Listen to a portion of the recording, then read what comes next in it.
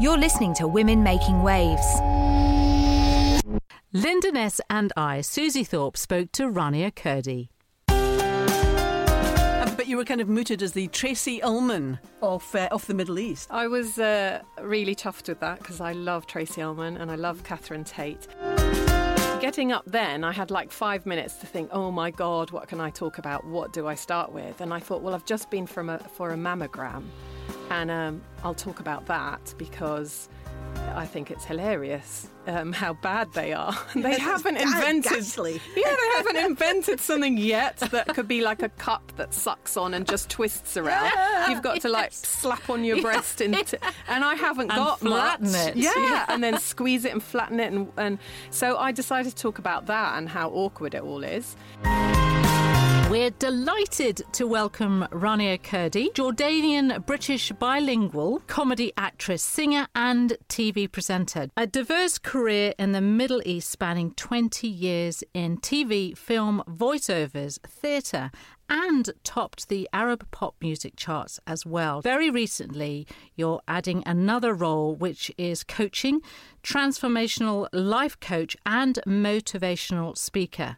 And we hear you do all your stunts. Welcome, Rania. Welcome. I sound like a right show-off. What came first in your career? Was it the comedy actress? Was it the singing? Was it TV presenting? Well, as a child, it started with singing, and that was because I was learning the guitar as an instrument, and I took it quite seriously and wanted to sort of be a rock singer in a band. So I was singing songs that were way more adult than my age at 9. So I suppose the acting was seeping through there. And then I got into musical theatre when I was 11. Loved acting, liked putting myself in somebody else's shoes, feeling how it would be for them, getting an audience to sense that and react. Little did I know that that was what attracts me to psychology and human nature and human emotion, and that's why I'm really attracted now to motivational speaking and to coaching. So I finally trained in 93 in England. I loved drama school and performing arts college, and after that, had a career in that for 20 years.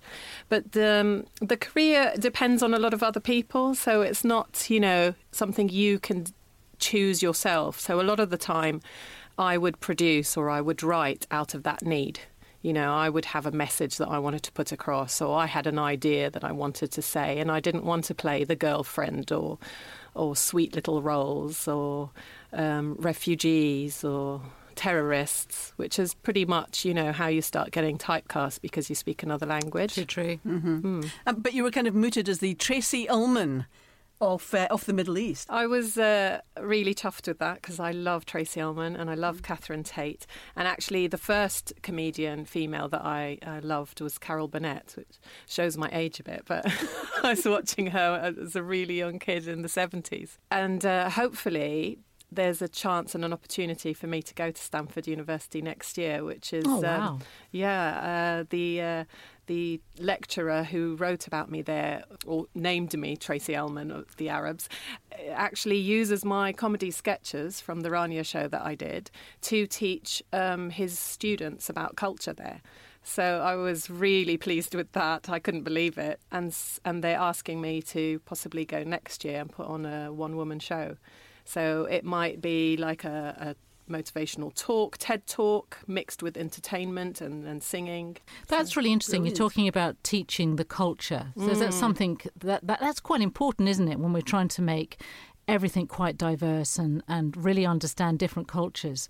Did that really delight you when you were asked? I mean, not only going to Stanford, but also just the whole reason about being invited. Yes, and just showing a different side to Arabs as well than people expect. So there's lots of international students that are learning Arabic now and coming to the Middle East and wanting to be there, but need to understand like the differences in culture or the similarities. Sometimes they think it's so different, but actually, there's so many things that are similar. What was interesting was I started doing my comedy sketches on Snapchat when I moved to England to just keep up the sort of show that I had done in Jordan and the fans that were still asking for those characters. And it developed and developed so much, doing them in England from home with people that I was interacting with every day, that I then began to see who my audience were, because they would Snapchat me back with a video and they would imitate me and they would dress up as my characters. And a lot of them were men dressing up as my characters. And it was hilarious. And children and mums with their daughters. So it expanded and expanded that I started making a compilation video of them so that they could see themselves, and we would post them on Facebook. And then I was invited to Cam Creative to give a talk about how to use Snapchat in a different way. And that was the most thing that had impact on the audience, was that they got to see Arab men being silly and having a laugh and dressing up, just being joyful, because that's not what they see on the news and it's not what they hear. That was really, really lovely, because that's not what I expected to come out of it, you know? Because it's always the thing, isn't it, when you've become so well known in a particular country and then you're moving into the UK. Were you a little bit frightened of that move and how you were going to then bring your show, your brand, I suppose, in many ways, over? But cleverly, you've used Snapchat. Where did you get the idea from? It was friends or fans that keep pushing me back into social media. You know, I kind of steer away from it. And then they'll say, no, lots of people are imitating you and they're making use of phrases that you've made up, and they're getting to be asked to, be influencers, and they're doing this and that. You should do it. And I was like, well, I don't really want to be on camera saying, oh, I've eaten this today, I've been here today. I didn't really know what to do on Snapchat that wasn't that. It all started with a juicer, really. I bought a juicer one day and I thought, I could talk about this juicer, because I didn't really understand influencing yet. I could talk about this juicer without my face, but I would do my character voices. I'd do the accents. So I did it in all 5 different characters, how they would feel about this juicer. And then slowly my hand would be in it. Slowly I put other people in it, with other stories. And then it developed to me dressing fully, like changing wigs, putting in contact lenses. I totally started getting into character. My neighbours would find me in the car doing one, or I'd be walking outside, or I'd be in the high street. So it became quite extreme by the time, I'd done it for a year, and it had reached to having 3 million followers, and they were all over the world. So it was crazy, but I didn't take it to another level. I sort of stopped there. I felt like it was taking over my life. It was a bit overwhelming. And then on other sides, I was a single mom, or still a single mom, and I was going through losing my mom, and I had lots of issues that I had to deal with, and I thought this Snapchat can be quite addictive for you, dealing with your real emotions. So for that reason, I shifted, and then I went through my own stuff, and that's when I had a brilliant coach who really helped me through it. And I'd always wanted to study psychology, but didn't really know kind of where to start or what to do. That wasn't going to take me another 5 years or something. And then I trained as a coach, mostly for myself, for my kids. I've always been someone who likes to recommend things, help people, but a bit of a saviour, so it drains me or it can be a bit too much. So coaching was brilliant to teach me how to just do it in a much healthier way. And since then, any videos that I do tend to be, there is humour in it, and there is humour in how I work with people one-to-one as well. I am trying to motivate mostly women to be more daring in life. And I found that part of me that has been daring is what has led me to so many exciting things and adventures, because I never said, well, why not me? Well, I need to do this, but there isn't a script out there, that there isn't a producer that's asking me to. So, well, I'll write it. And I won't think, well, I've never written a script. Well, I don't know how to write a script. I'll just go and look at a script, figure it out, do the best that I can, contact a few people, and realise that because I've started that energy and that flow, someone comes from the right place and says, yeah, let's work together. And actually, it was a famous writer who lives in Haddenham called Leslie Stewart. And that's how I've ended up in Ely. Because you said at one of your most recent events, I think it was called How Daring Helped Me Create Opportunities. And so, what exactly kicked you to be so daring? What's the dare is quite an interesting word, isn't it, dare? It's almost someone pushing you. Yeah. Who's doing that? I push myself, and I'm not sure where it's come from, but I'm not daring in that I'll bungee jump or do something that's life-threatening at all. but I'll do something that pushes me out of my comfort zone. And I think that's where I get my adrenaline rush or that kick. I'm an only child, so it might have been out of boredom. But then again, I could have been very cocooned and played it safe, So I'm a Gemini. It could be that. I think it's just a combo of things. But I've always been inspired not by people who can do better or more, but by people who are doing it when they seem to have less. So if I see a singer who's not all that good, but is selling albums and going out there and being confident, I think, well, if she's doing it, definitely have a go and make this work. If I see a housewife has written a novel and it's gone crazy, like 50 Shades of Grey, well, good for her. Why Absolutely. shouldn't, why should I think that I can't write a novel because I haven't written one, or I need like a degree or letters after my name? And I think I've always just looked at other people's achievements and thought, yeah, I can do that. Perfect background for motivational speaking, actually. I can imagine, because that's exactly what to tell women, because a lot of women don't have that confidence. When you had 3 million followers on Snapchat, did it occur to you to go on to be a YouTuber? Because that strikes me as being something that, a lot of people were doing at the time and might have been the next move.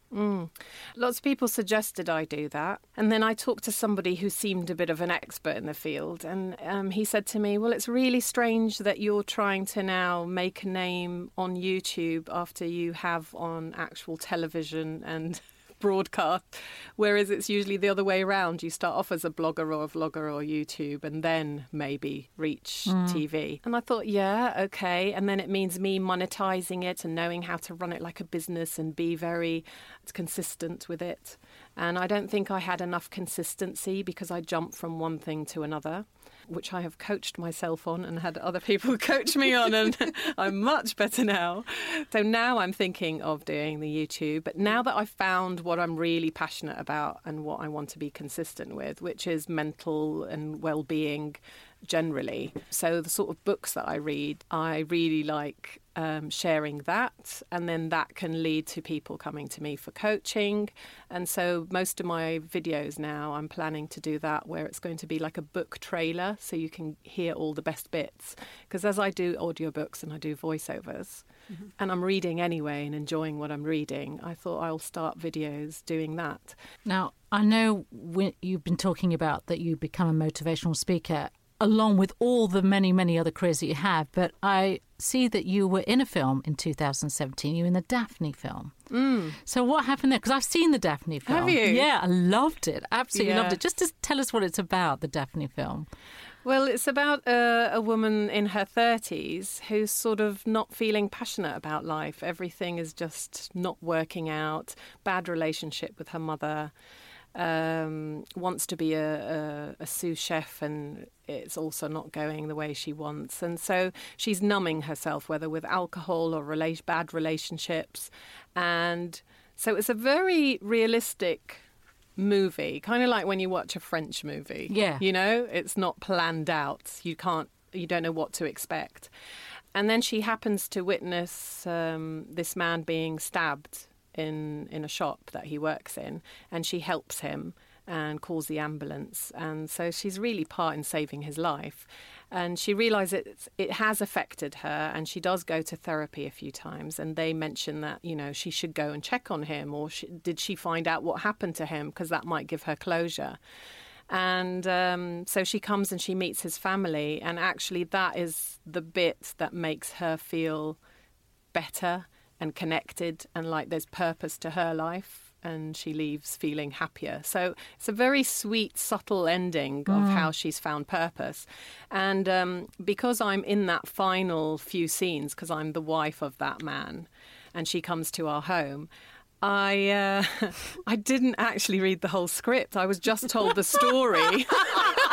They don't give you the whole script. Let's give you the bit you're in. Yeah. So I was like, well, I don't see how that relates to the story of Daphne herself, that I'm the wife and she comes and visits us. And then what? I didn't get why her visiting us was so meaningful. Until you saw the film. Yes. And then we went to the screening, And it was the most beautiful scene because it wrapped up the whole story, and I just hadn't realised that. So it was so nice to then see. But it can work the opposite way. It can work where you think you've done something and it was in a nice movie, and you go and the movie's awful, or your part and how it relates to what you've done is something you would totally be against. Or you've been hacked and you're under the editing floor. So, that one was a positive turn. And I've done a lovely movie recently, which comes out beginning of 2020.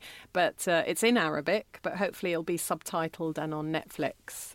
So are we allowed to know a little bit about that? Yeah, sure. Go on then. It's about 3 women, so yay again. And 3 different generations of women. I'm the middle one, and I'm the second wife. And I discover that the first wife was never divorced by the husband after he dies. And he's left the house to both of us. And it's the house that she's living in. So there's this fight over the house. And I'm a social influencer, a vlogger, but really shallow. And she's a much older sort of woman that's not got a lot of humour, and she's struggling to do baked goods and sell from the house and to make money and survive. And she's got a younger daughter who's unhappily married, and she keeps coming over and staying there, and she's a bit of an alcoholic. So I start using that to my advantage, and I'm blackmailing her that I know she's adopted, and I'm going to tell her if she doesn't give me the house or she doesn't sell it so that I get my half, and she doesn't want to sell it. And so it's this difficult relationship between 3 women, but how in the end we all connect, and I learn a lot from living with her and she learns a lot from me. I can't keep up with how many roles you have in your life. I mean, there's so many. How do you cope with all that? And I'm actually not very busy. So, you'd be like, when can you come to do the podcast? Anytime. I don't have a schedule, and things sort of fit around. So that film really, in effect, took 3 weeks. And it was over and done with. And I think that's how I like working as well. They're projects, and then that's it. Yeah. And then if I do motivational speaking, it's literally I'm off for an hour to do something. Or if I'm going to travel somewhere, I'll go for the weekend, do it, come back. So it's not constant. I'm also writing now for Netflix. Goodness, you've just added another role. I don't think I have it on the paper here. It's a film that I did 8 years ago with Leslie Stewart, my idea, and we started developing together when I moved here, but we didn't get it produced. And so that's come up again, and I'm turning it and changing it into a 3 seasons series. That will be Arabic and English, because it's based on a true story that happened to me, and it's quite comedic. It's about a woman who discovers she has milk siblings, which is kind of like, it's a whole cultural thing. A wet nurse back in the day is something that in Islam is considered to be a milk mother. It's not actually that you hire a wet nurse. It's, your neighbour might have helped you out, or a friend or whatever, if you didn't have milk. That child will become your milk sibling. A lot of people have milk siblings. And nowadays, with powdered milk and all that, and modern civilization, it's not happening as much. So for me to discover that when my mum had me in Chichester in 1973, I had difficulty breathing for a few days. I was in an incubator, and so they pumped the milk for me. But as they were pumping it, they were like, can we use it for the other babies on the ward that don't have breast milk available? Mm-hmm. So I was like, what? I've got breast milk. So I've created this whole story of this woman who comes to England, who's never been to England, to try and search for them and explain herself to each and every one of them. And of course, they're very different characters from very different backgrounds and races here, for her to get her head around, oh, okay, this one's this, oh, this one's whatever, this one's, and see her cope. So that sounds great. Cool. Great idea.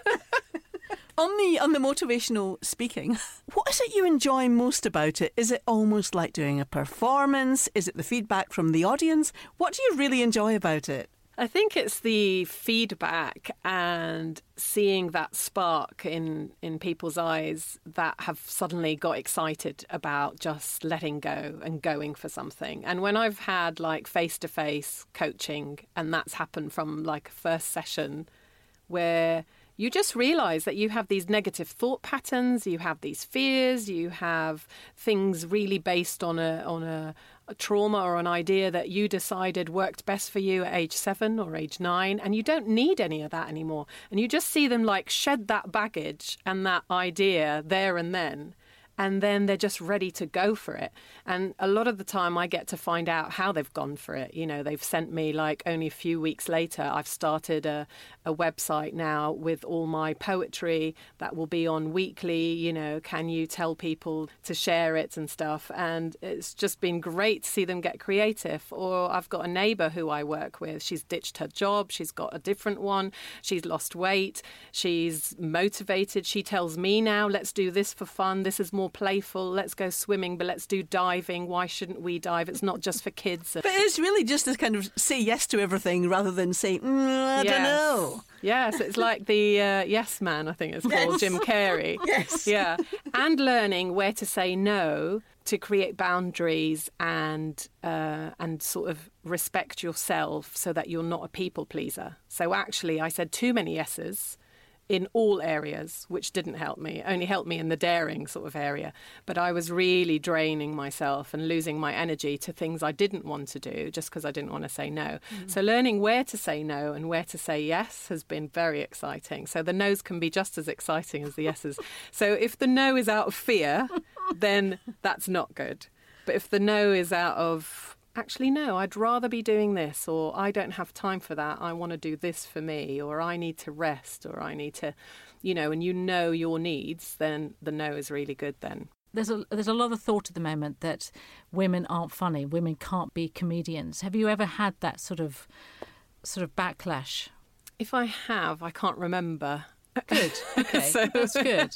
That is good. Yeah. And I always feel it's sad when I see women trying to compete with men to be funny in a manly sort of way. So they're swearing a lot and they're trying to talk about their sex life and they're trying to be hardcore so that they can kind of be on the same level.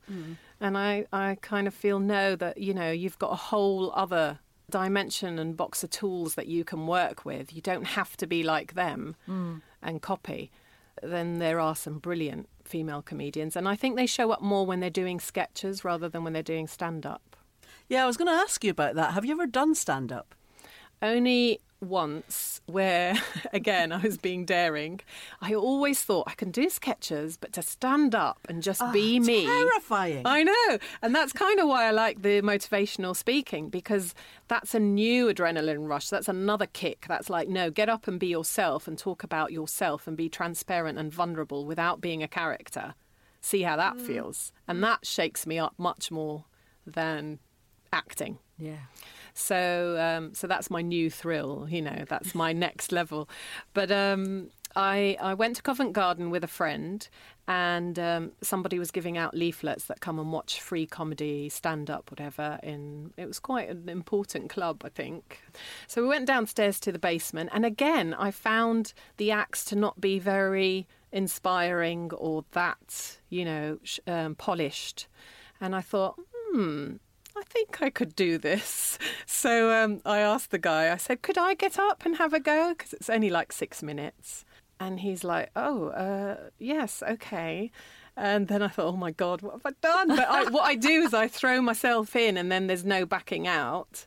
And then I get on with it because went well. Well, you went there and then without any preparation? Yes. So I thought, OK, if I did it without preparation, I'm OK maybe if I prepare. But actually, sometimes I'm not good preparing because then I'm trying to remember what I've prepared. Yes. And I get a bit... getting up then, I had like 5 minutes to think, oh, my God, what can I talk about? What do I start with? And I thought, well, I've just been for a mammogram and I'll talk about that because I think it's hilarious. How bad they are. They haven't invented. Ghastly. Yeah, they haven't invented something yet that could be like a cup that sucks on and just twists around. You've got to like slap on your breast and I haven't got flatten much. it. Yeah, and then squeeze it and flatten it, and so I decided to talk about that and how awkward it all is. Then I talked about the tooth fairy because my daughter had caught on that there is no tooth fairy and that it was me, and then she was getting more and more demanding that I needed to wear wings. I needed to put it under the pillow at a certain time. You know, know? And she still wanted the pound, even though she knew I was the tooth fairy. And now, cheekily, she's 12. I asked her the other day, a big tooth came out, and I said, oh, are we still going to play the whole tooth fairy thing? She said, you can put it on my account on my debit card. Because I've just got her a card now. So she's like, put everything on the card. And then just one thing here that I said earlier on is that you do your own stunts. What stunts do you do? Well, that's kind of a joke, but it turned out it wasn't that much of a joke.